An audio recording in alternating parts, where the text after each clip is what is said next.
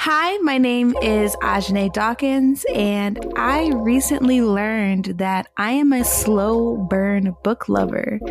That is what ties the romance books I love together. That's the consistent thread. When they don't touch hands till page 352, and I gasp when their fingers brush in the hallway. Every time. Oh, I love that for you, Bess. I'm Brittany Rogers, and I'm really wishing that we could just skip over fall and go straight to Christmas. I know that this is not the popular viewpoint, but Christmas is my next favorite thing. I could really do without the pumpkins and the spices. You know what? Knowing what I know about you, that makes complete sense. Ooh, we could just leap over all of that. I'm the opposite. I'm trying to ride the high of Thanksgiving through and then go from that to Easter. I know. It's okay. Your Christmas cheer it really does carry me through that holiday season. You know, Christmas is not my holiday. And I don't have to feel bad because Jesus was not born on that day. You know what I mean? Like, it was all made up. It's okay. I have enough Christmas holiday cheer for both of us. Thank you. I got you. I'll hold us down for Thanksgiving. Love that. We're your hosts for Versus. The podcast proposed confront the ideas that move them. Jinx, you owe me a soda. Not I owe you a Best. What's the soda? That's how the saying goes. You never heard Jinx, you owe me a pop. I've never heard either. I've just heard Jinx. You've never heard that? No. Jinx, you owe me a soda? No. Will you say something at the same time? I can't believe. Okay, so if you are listening, this is vital information. This is a very official scientific poll and survey. If you could just let us know if you've heard the saying, Jinx, you owe me a soda. I have to know. I have to know too, because I've only ever heard Jinx. I'm fascinated. Wow. Okay. Today we get the absolute honor of interviewing Willie Lee Kinard III. And we talked about queerness and gospel music and their collection as a fugue. So yeah, it's a good time. A great time, I dare say. Before we hop into it, Bess, can I ask you a question? Of course. Who is a musical artist that you feel really moved by? Etta James, because I adore a ballad. The only thing I adore more than ballads are hymns. And I just feel like her voice has such a signature sound. Like I know an Etta James song anywhere. Her album At Last is like what I put on when I want to feel soothed. So like, I don't know. I just feel like her music makes me feel such a range of emotions that I think that's probably my truest answer. As soon as you said that, Best, I immediately went back to watching you walk down the aisle. Oh, to At Last. Not I forgot about that. Core memory seared. I could not listen, or when I tell you, I damn near disrupted the wedding. I was crying so loud. It was not like the cute. Everybody else had the single cute tear. I was blubbering. It was embarrassing. But Brittany was so beautiful, and she came out to At Last by Etta James, and I lost it. I absolutely lost it. Etta James is that one. Yeah. Yeah. Oh, my heart. That makes sense. What about you, Bess? Part of me wants to say this is a hard question, but it's really not. It's really not. I don't know why I'm playing. We know the vibes. Whitney Houston. I was like, I don't even know who he's deliberating over. I was over here going through all of the different people who make me feel moved for different reasons. It's Whitney Houston. I am in love always with Whitney's discography. I'm in love always with Whitney's story. I'm in love always with the fact that she was and remained deeply a church girl, and how that for better or worse, some days impacted her life. Whitney Houston is one of those folks who I can't even think about her too long or I will start weeping. I can't even think about the trajectory of her life, of her music. See, there I go. Pull it together. Bring it back. There, I can't. I know, I'm trying. I can't think about it too long. I was going to say, you close to tears. So now is a great time to introduce our lovely guest for today's episode. Willie Lee Kinard III is a Black non-binary poet, designer, educator, and musician forged in Newberry, South Carolina, and the author of Orders of Service, winner of the 2022 Alice James Award. Their written work appears or will soon in Obsidian, Poem a Day, Best New Poets 2022, The Rumpus, and elsewhere. A 2023 Ruth Lilly and Dorothy Sargent Rosenberg Poetry Fellow and a Fellow of the Watering Hole. Let's get into this episode. Willie, would you please do the honor of opening us with a poem? For sure. I think I'm going to start with a little bit of magic. This is forthcoming in issue 9 of Oversound, also forthcoming in my debut, Orders of Service, Spell.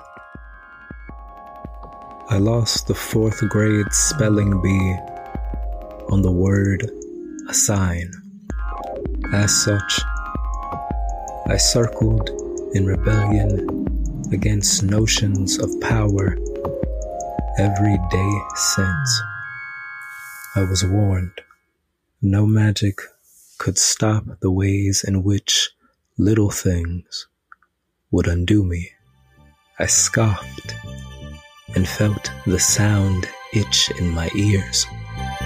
Scratch how 45s caught in the jukebox, Ma retires to the den, spiral in their filth before arresting the throat of a needle mid-groove.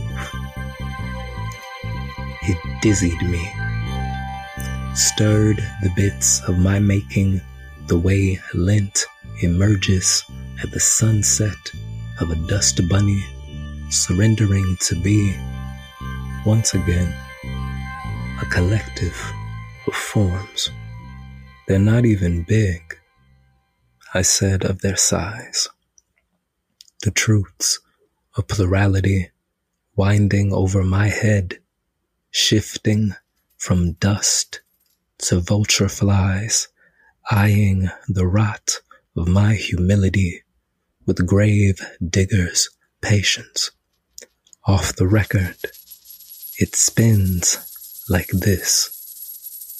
A slew of rivals, a sob, a choke, a chop down, a corkscrew of buzzard laughter, unstoppering, a flood of tears, longing to spew hot against my cheeks.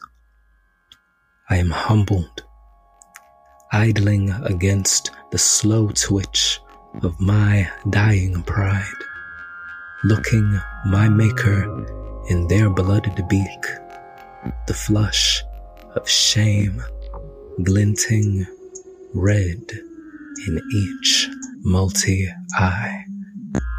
I blink, watch my kaleidoscoping spiral. I know what this is supposed to be. Know the less lettered revolutions of tiny certainties in full. They belch. I cough. Conjure up the word refuse. Slowly round it out like death. Willie, the way you had me hanging on every single word of that poem, like all that action, I was like, okay, what happens next? What happens next? What happens next? That was amazing. Thank you. It is weird. I feel like sometimes I'm just a vessel for the poems to come through. But I don't know, this was one of the weirdest ones that kind of happened. You know what that makes me think of? And I feel like I talk about it all the time.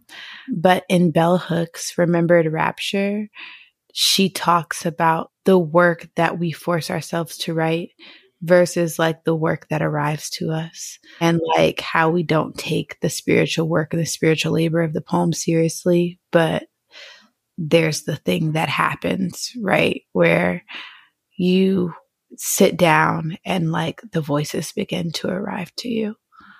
And when you said you feel like the vessel, that's what that made me think of.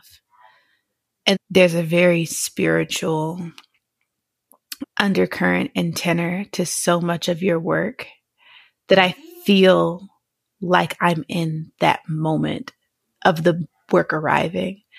I feel like I'm in that shifted metaphysical space that happens, that moment that is really difficult to describe when the poem arrives to your body. And so it was just, it's just like a luxurious and spiritual experience to hear you read that. Well, you're going to make me cry. Like, you're going to make me really cry. Verses is for lovers. It's real tender over here if you don't already know. So that means we're starting off on our usual foot. I'm with it. I'm romantic anyway. We are too. Very much. Romance is a very big thing over here. We love a good platonic romance and a romance. Yes. All of the things. Willie, before we get into too much tenderness, what's moving you these days? I think the wonder of flowers, honestly. I've been growing a lot of flowers over the last year or so and tending to houseplants. I think it's a thing from childhood, and it's been keeping me steady and keeping me grounded. I'd say that, and dualities, I guess. I've been thinking a lot about like double speak and like ways of like maximalizing, if that can be a word or a verb. I'm going to make it a verb today. Maximizing language, especially when you think about the economy of it, which I find, I don't know, I find it a little interesting. I've been thinking a lot about inheritance and a lot about what, as a Black Southern person out of Carolina, what am I gifted in language and what do I have to take or use or borrow? So yeah, I've been moved by a lot of bits of language, sprouting, nature, country shit, I guess. We love those vibes. So I want to get to all of that because it's on brand and I love the vibes. And I felt so much of that in your book and was fascinated by it. But I want to double back to what you just said about doublespeak and maximalism in your language. And I'm wondering if you could talk a bit more about how that showed up in Order of Service, or just how that shows up for you in general. I think about the ways in which we heard advice of things when I was younger. And I think I've been teaching my students a lot about proverbs, but I use it as like a basis for a lot of language. And so I think about the superstitious things that get told to you. Don't split a pole, don't step on a crack. When I was younger, my grandma would always say, don't step over anybody. And if you do, make sure you step backwards over them as a sign of respect, but also in part so you don't like take their luck. And so I've been thinking a lot about how folk culture kind of shows up in language, how it means a couple of things at the same time sometimes. So things like that, things like wives' tales, the ways in which you can pack a sentence without saying a lot. I don't know. I've been thinking about things like that. It was a phrase used to describe like queerness, but it wasn't technically to describe queerness. In men or male-bodied folk, when I was younger, they would use the word particular. And so you kind of know what it means. It's like potentially sensitive, potentially like easily disruptive, irritable, things of the sort. It alludes to femininity and other things that I guess are like generally concerned with being not ideal quote unquote, for a man or what is viewed as a man. And so I've been thinking about like things like that. Like, how can you say things without saying them? How can you get something across without saying them? And so I kind of like being slick. And that's kind of how that moves for me. Like, how can I be slick enough to be like, did you hear him say that? Be like, did you catch that? I love that. So that use of economy, but also taking up so much space. Because if you know what that phrase means, then you know all the connotations and the hidden meanings up under it. That you just you just unlocked a memory. And I'm also thinking about the way that double speak lets people almost hide their true intentions or avoid the accountability of malice. Because when there is such economy used and there is such double speak in the space in that way, it's easy to shift away from what might have actually been meant by that use of language. I like that you said that. I kind of like that attentiveness, that possibility. And I think sometimes I found that sometimes like that kind of double speak allows for more options to manipulate language, which for, I guess, marginalized folk, that might be a little bit of a way to regain some power, I guess. Like, you might not be able to have a lot, but you can say some things. And if you know some words, you can string some words together to get somebody off your back, maybe. Yes, because I'm also thinking about that with the social value in Black culture of being quick and witty and having that response. Yeah, I appreciate that. If you stay ready, you ain't got to get ready. Listen, I was always the one who didn't think of my response until 3 days later. I'm still at one.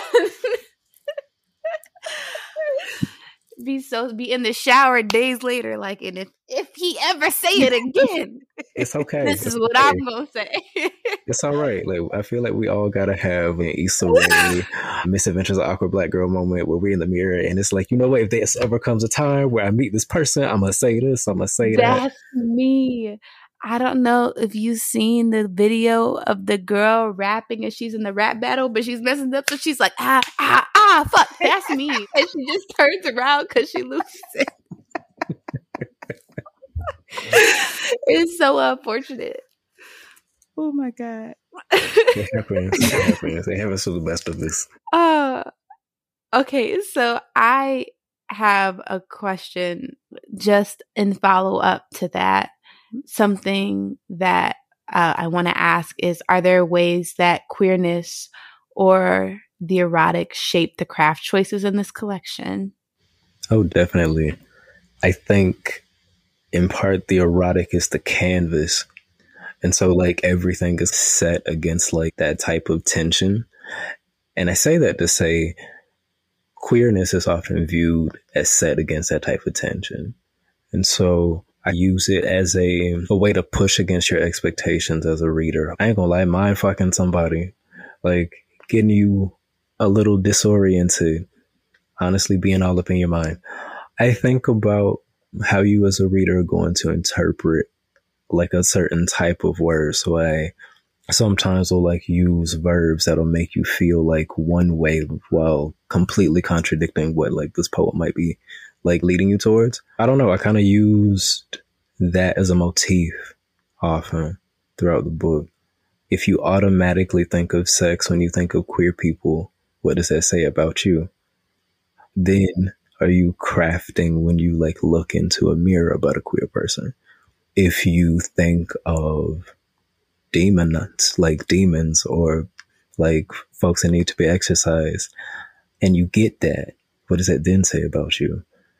I don't necessarily care as much as like folks' perceptions, because I've heard it all, been called everything but a child of God by everybody, including children of God.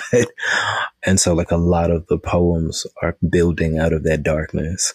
It's kind of like, think of the most chaotic thing that you can think of, and more than likely a queer person is at the center of that. And so then against that, I try to use language as like brushstrokes to paint maybe a silhouette or an outline for them. or the things that like we're curious about, or that I've been curious about. Willie, that's stunning. From the opening of the erotic as the canvas. I appreciate so much of that answer. And I appreciated reading and seeing myself in a queer baby who grew up in the church. And so the slick comments that people would make, or like the slick assumptions that would come out. And so I appreciate the way that you're framing language and the way that you're using language as like a mirror to her mind. The mirror of your language made me think of the fact that the things that people say are projections and have very little to do with me and everything to do with them. So I appreciated that as a reader of this collection. Thank you. I'm glad like that it's been translated. I feel like it's been wild to be in like high literary art and kind of starting that just a couple years ago, and like now being able to hear queer folks that I respect say that, like, it means a lot, because we don't really hear folks like doing that from here. So I feel like every time I like get a chance to like get folks to read some words of mine, it's a blessing. My heart. So in addition to language, there was just so much music in your collection.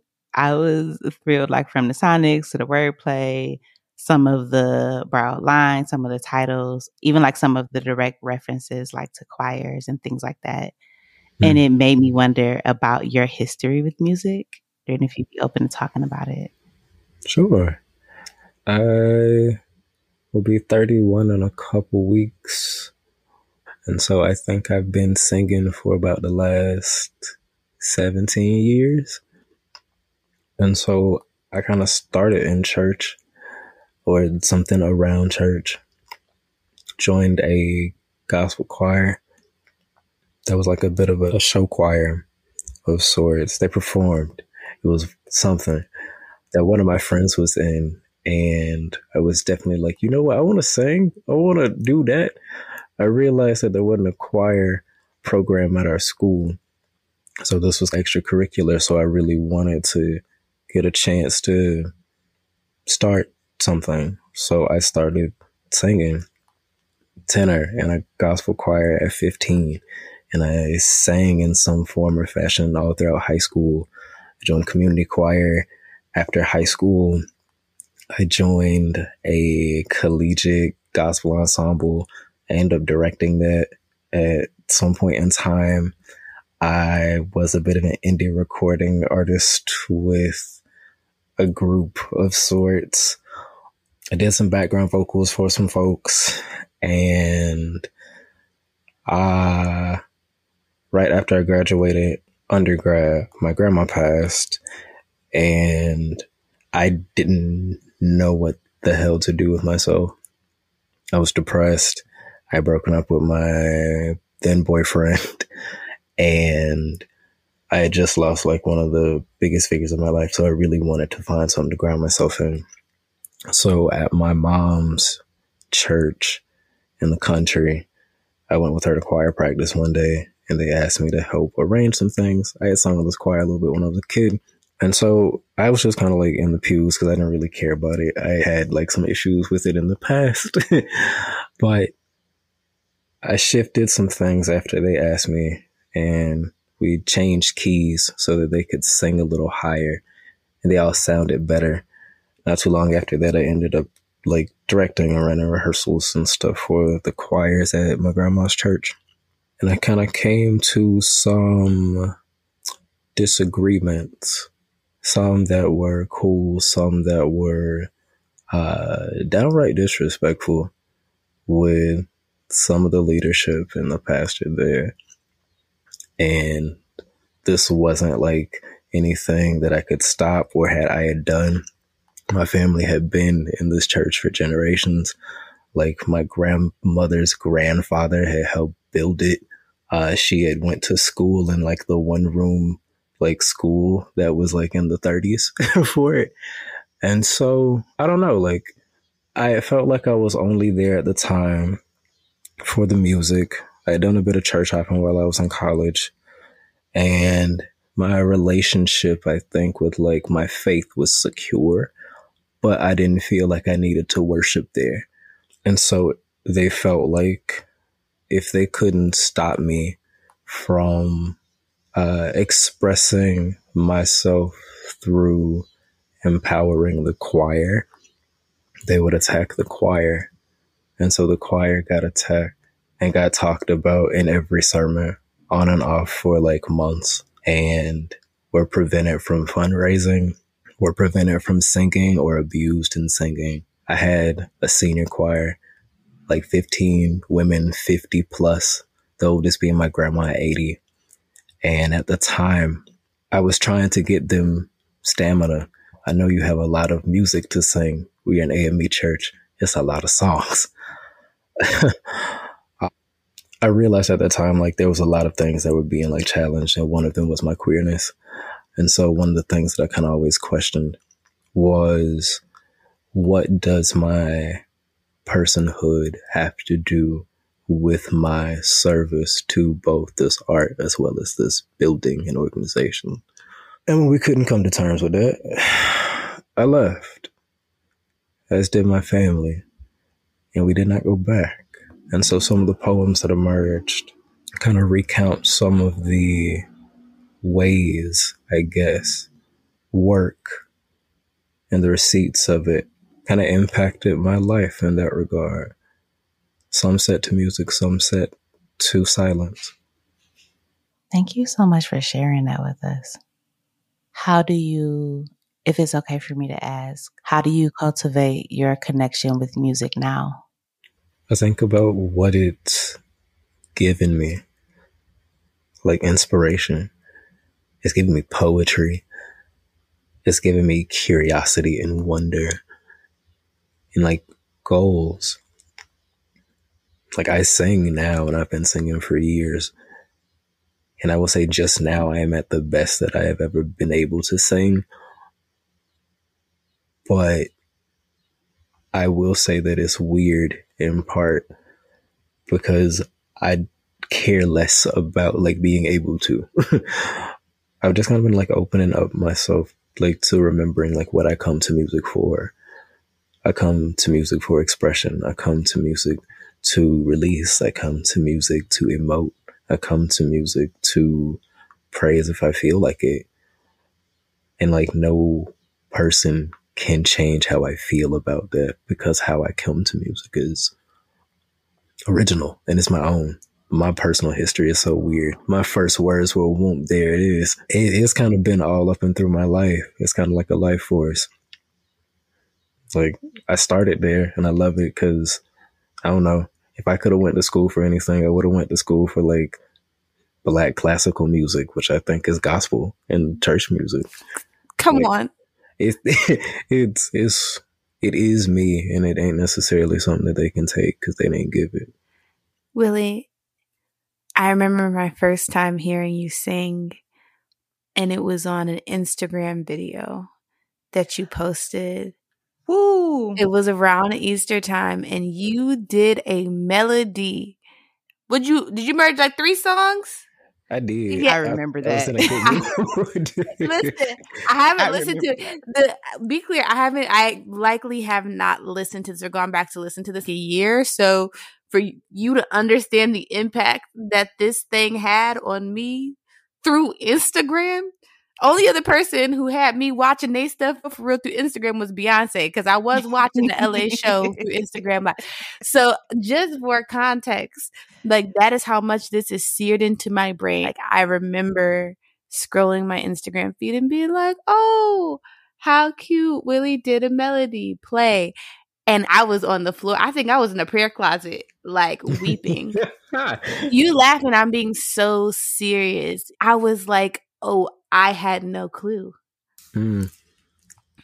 I say all of that to say that hearing you talk about your relationship to music, the places that it came out of, the difficulties with the church, and then thinking about my first encounter with hearing your voice in that capacity. I'm just really honored to hear that process because you have a beautiful voice. Jeanette, you're going to make me cry. Like, it's already Mercury retrograde. I cannot.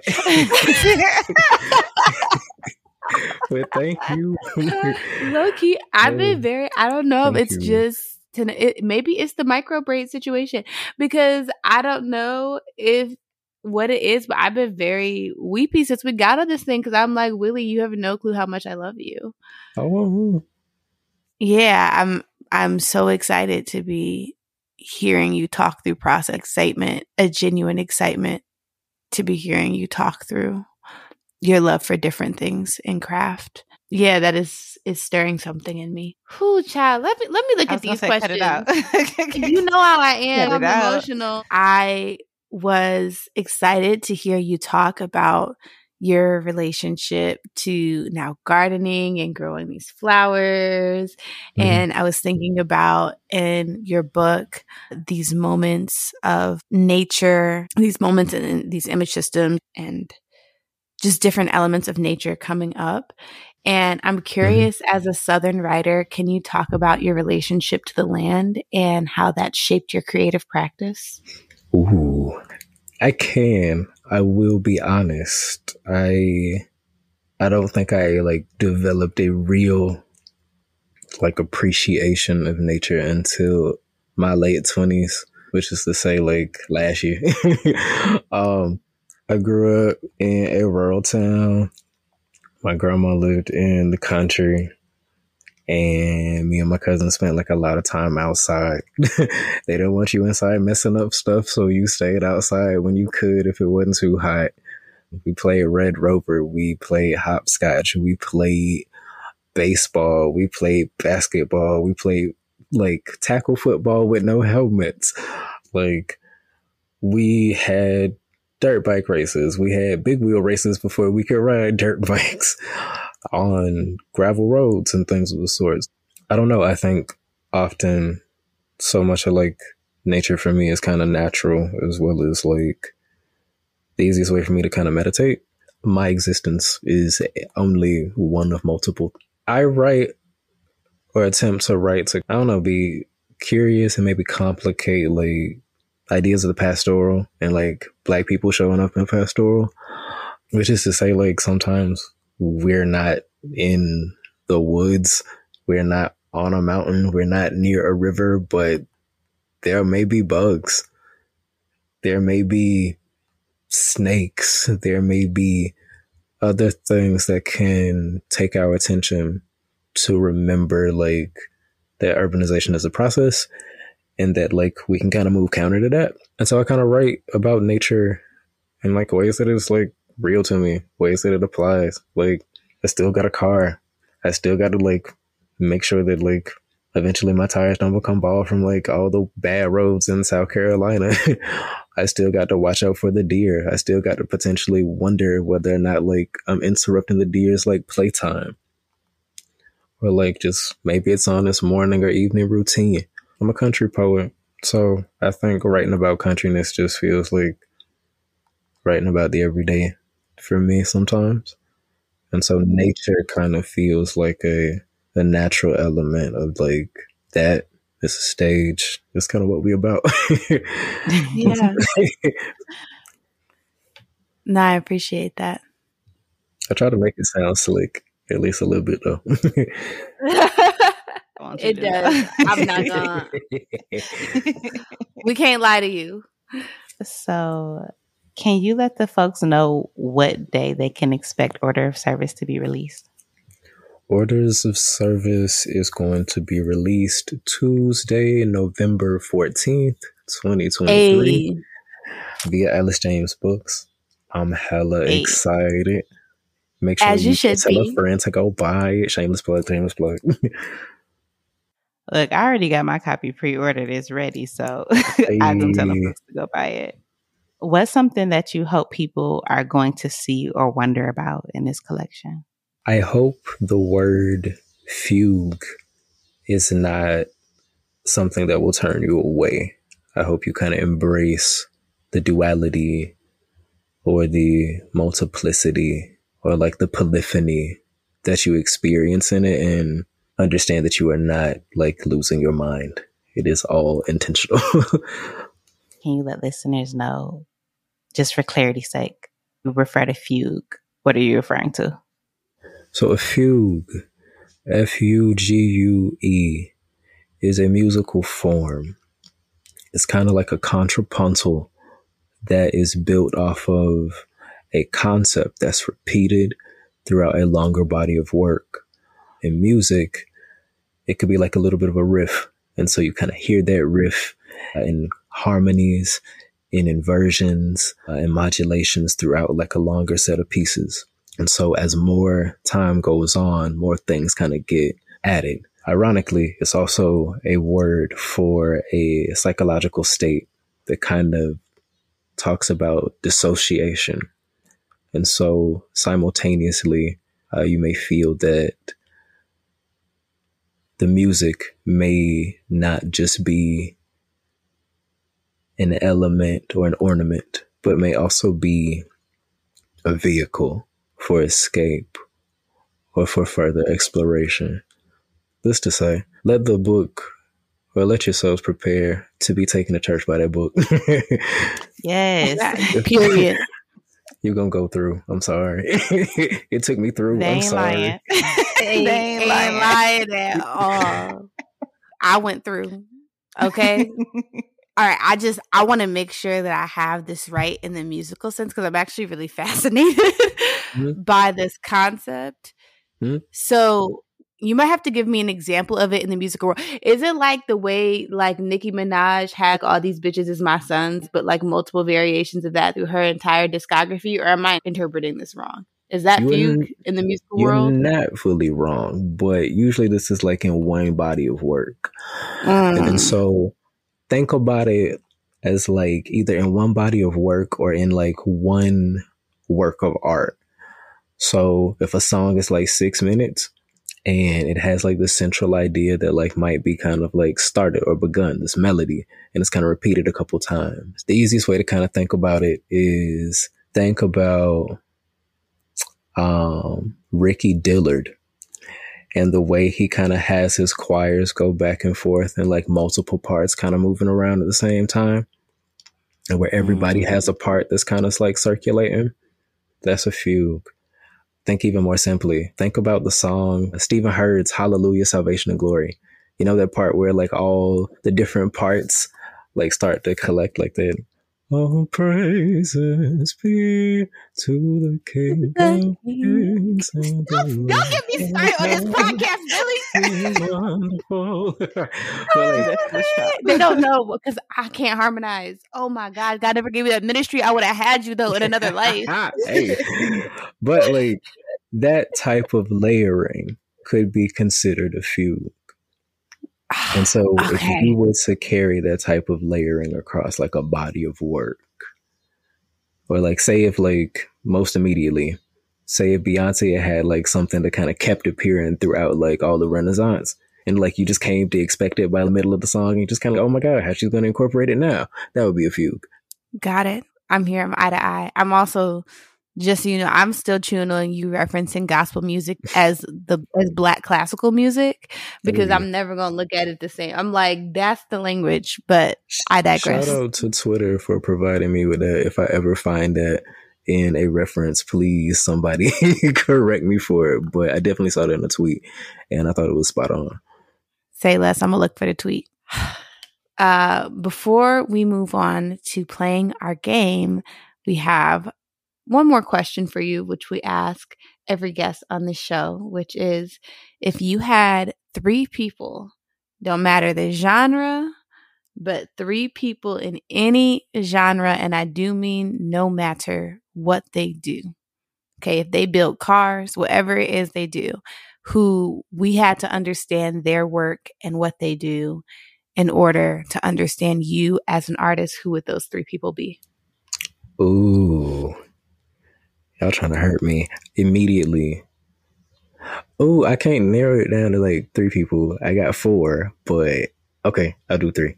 A writer, Aylin Harris, author of the Invisible Life series, May You Rest, and so many others.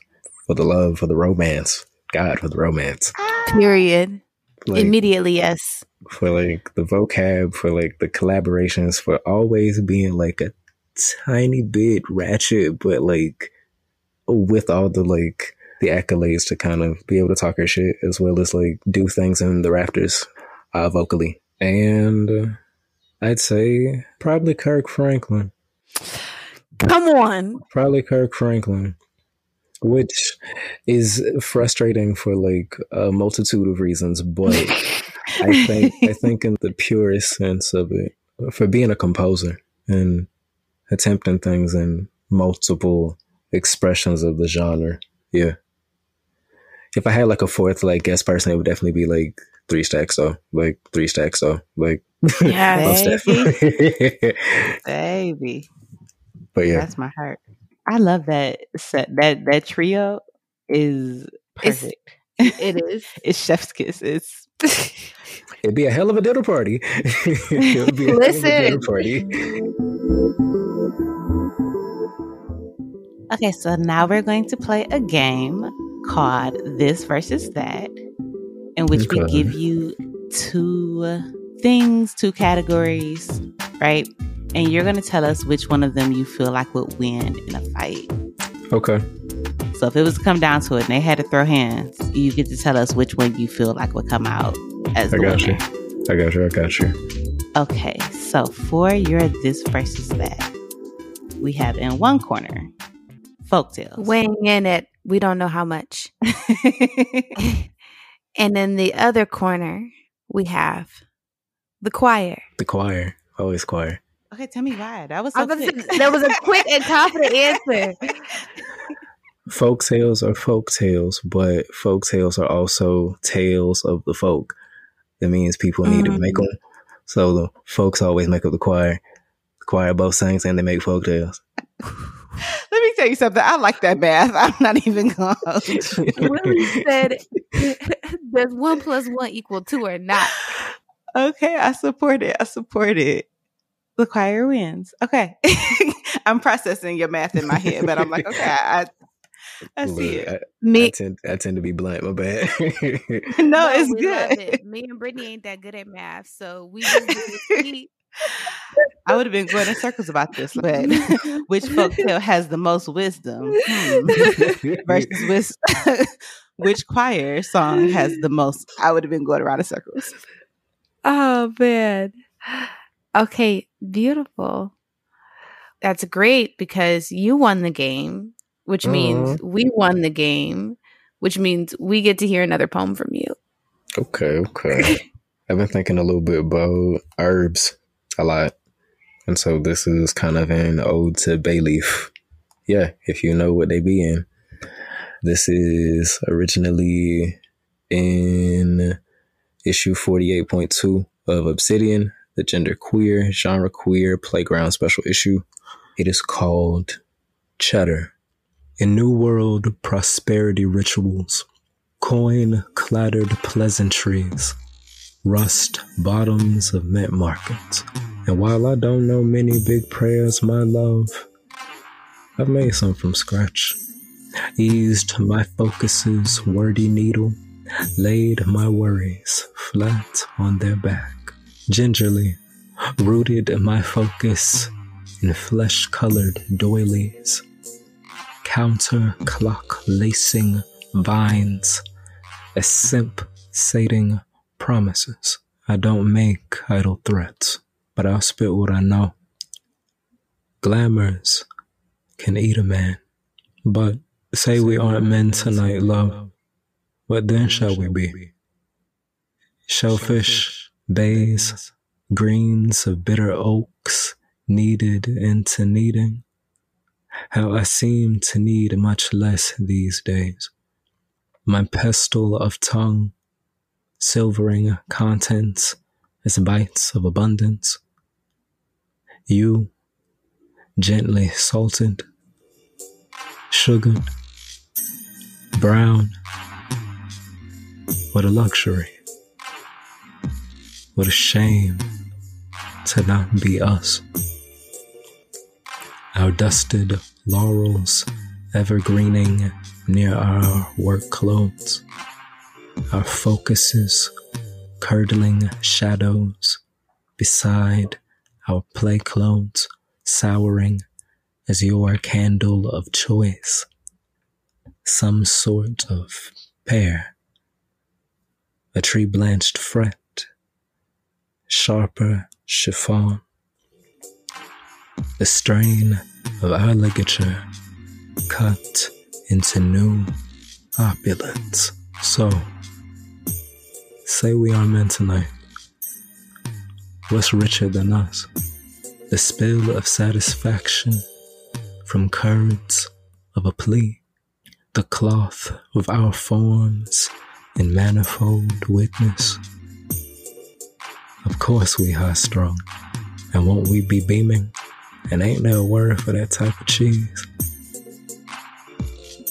I'm begging you. Who wrote the fuck out that poem? I love y'all. I love y'all. We love you. Listener, you're not on this call, so you couldn't see me. I had to hold myself because I couldn't be lonely during that poem. Oh my gosh. Willie, thank you so much.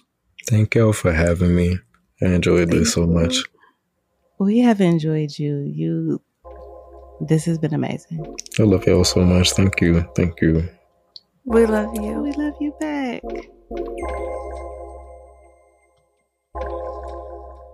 Best, I'm emotional. I know, but you stay emotional. I do. I did start emotional this episode. I'm not going to hold you from jump. It might be a tender season in my life. And that's okay. I'm going to hold you through that. And Willie is brilliant. So Willie was worth all the tenderness. Listen, Willie going to bring it out of me every time. I'm stuck on so much of what he said. I think one of the things I'm really grateful for about Willie's mind and their approach to art is that I feel like I see sometimes a poem differently because of the way Willie talks about it. Like I see layers and possibilities and worlds and other artistic structures and forms that I might not have attributed to the work beforehand. And it maybe makes me want to approach the page bringing in more tools than I thought were possible for the sake of a poem. Like I know what tools I have for a poem that I can use, but it makes me want to pull from more areas of, or more parts of my background as a creator in order to make the poem or imagine what the poem could be. And I'm just really grateful. I'm just really grateful for their mind. Yeah, because the music in those poems, Best. Listen. I wasn't even halfway through that collection and I was like, oh, this is a trained musician. Yeah. This is not somebody who dibbles and dabbles, because you can see it all in the work. And like you mentioned, I think the world building is so expansive that I'm like, I enter that collection and I am fully submersed. Yeah. And that was beautiful. That was a beautiful feeling. Okay, Bess, as it stands right now, out of everything in your toolbox, what is your favorite stylistic choice to use in a poem? Kiddings are definitely going to be one of my favorites. I love to make a word. I love to make a word out of two words that existed before. It thrills me. It gives me a little bit of... a little bit of dip on your chip. Yes. I absolutely love it. I think more people should be inventing words with Kinnings. I'm here for it. I'm here for it. What about you, Best? I love to end a poem. I was just about to say, you go. I know what it is. I was trying to figure out how to describe it. If that's how you clear a bitch was in like an encyclopedia, one of Brittany's poem endings would be the picture next to it. I can't see you. I like to end the poem on a bang, on a little razzle dazzle. And do. Oh, that's funny. Not the mutual call out. Listen, what's so funny about it too, that's such a metaphor for everything. You're like, Brittany believe in finishing strong, y'all. Like, I promise you. I do not deserve this drag. Brittany, but she does. She believes in it. I kid you not. Look, sometimes you just got to stand on it, okay? And if I'm not going to do shit else, I'm going to stand on what I said. Stand on it. Listen. My heart. Okay, I love this. Bess, is there anybody you want to thank today? I want to thank Fantasia for her version of Total Praise. You sent that to me. We talked about gospel so much today, and that is her rendition is one that immediately moves me to tears. I mean, girl is not even through the first note, and I'm like, oh, okay, I'm weeping on the floor. So for that genius, Fantasia Barrino, you are that one. I'm about to pull that up and play that as soon as we get off here. Stop playing with me. What about you, Bess? Who you want to thank today? I am going to thank our Watering Hole cohort from 2019. Gang, part of the reason y'all know I be tender all the time, but part of the reason I was extra tender this episode is because I really get to watch folks grow in their work and build projects and do all this stuff. So me, Brittany, and Willie were in this Watering Hole cohort in 2019 to develop along with I.S. Jones, yes, and Zia Shakur, and Danielle Tutsi Wassoon. Yes, it was amazing. So thank y'all. Watching y'all grow and flourish and thrive and be writers does something for me. That's part of why I was so emotional this episode. And I'm just really grateful for all of the writers that I've gotten to know over the years and to learn from their brilliance. Yeah. So thank y'all. Oh. And from Not 2019, y'all know I always got to shout out Group C. Group C, if you're listening. Group C. Okay. Let's say our thank yous and get out of here. We would love to thank our guests, Willie Kinard III, the Poetry Foundation, Itzel Blancas, Idami Noriega, Sin Pim, Elon Sloan, and Umbi Production. If you check our show notes or our Twitter page at BS the Podcast, you will find additional resources and a writing prompt to complement this episode. In the meantime, please rate and subscribe wherever it is that you listen to podcasts. Until next time, bye.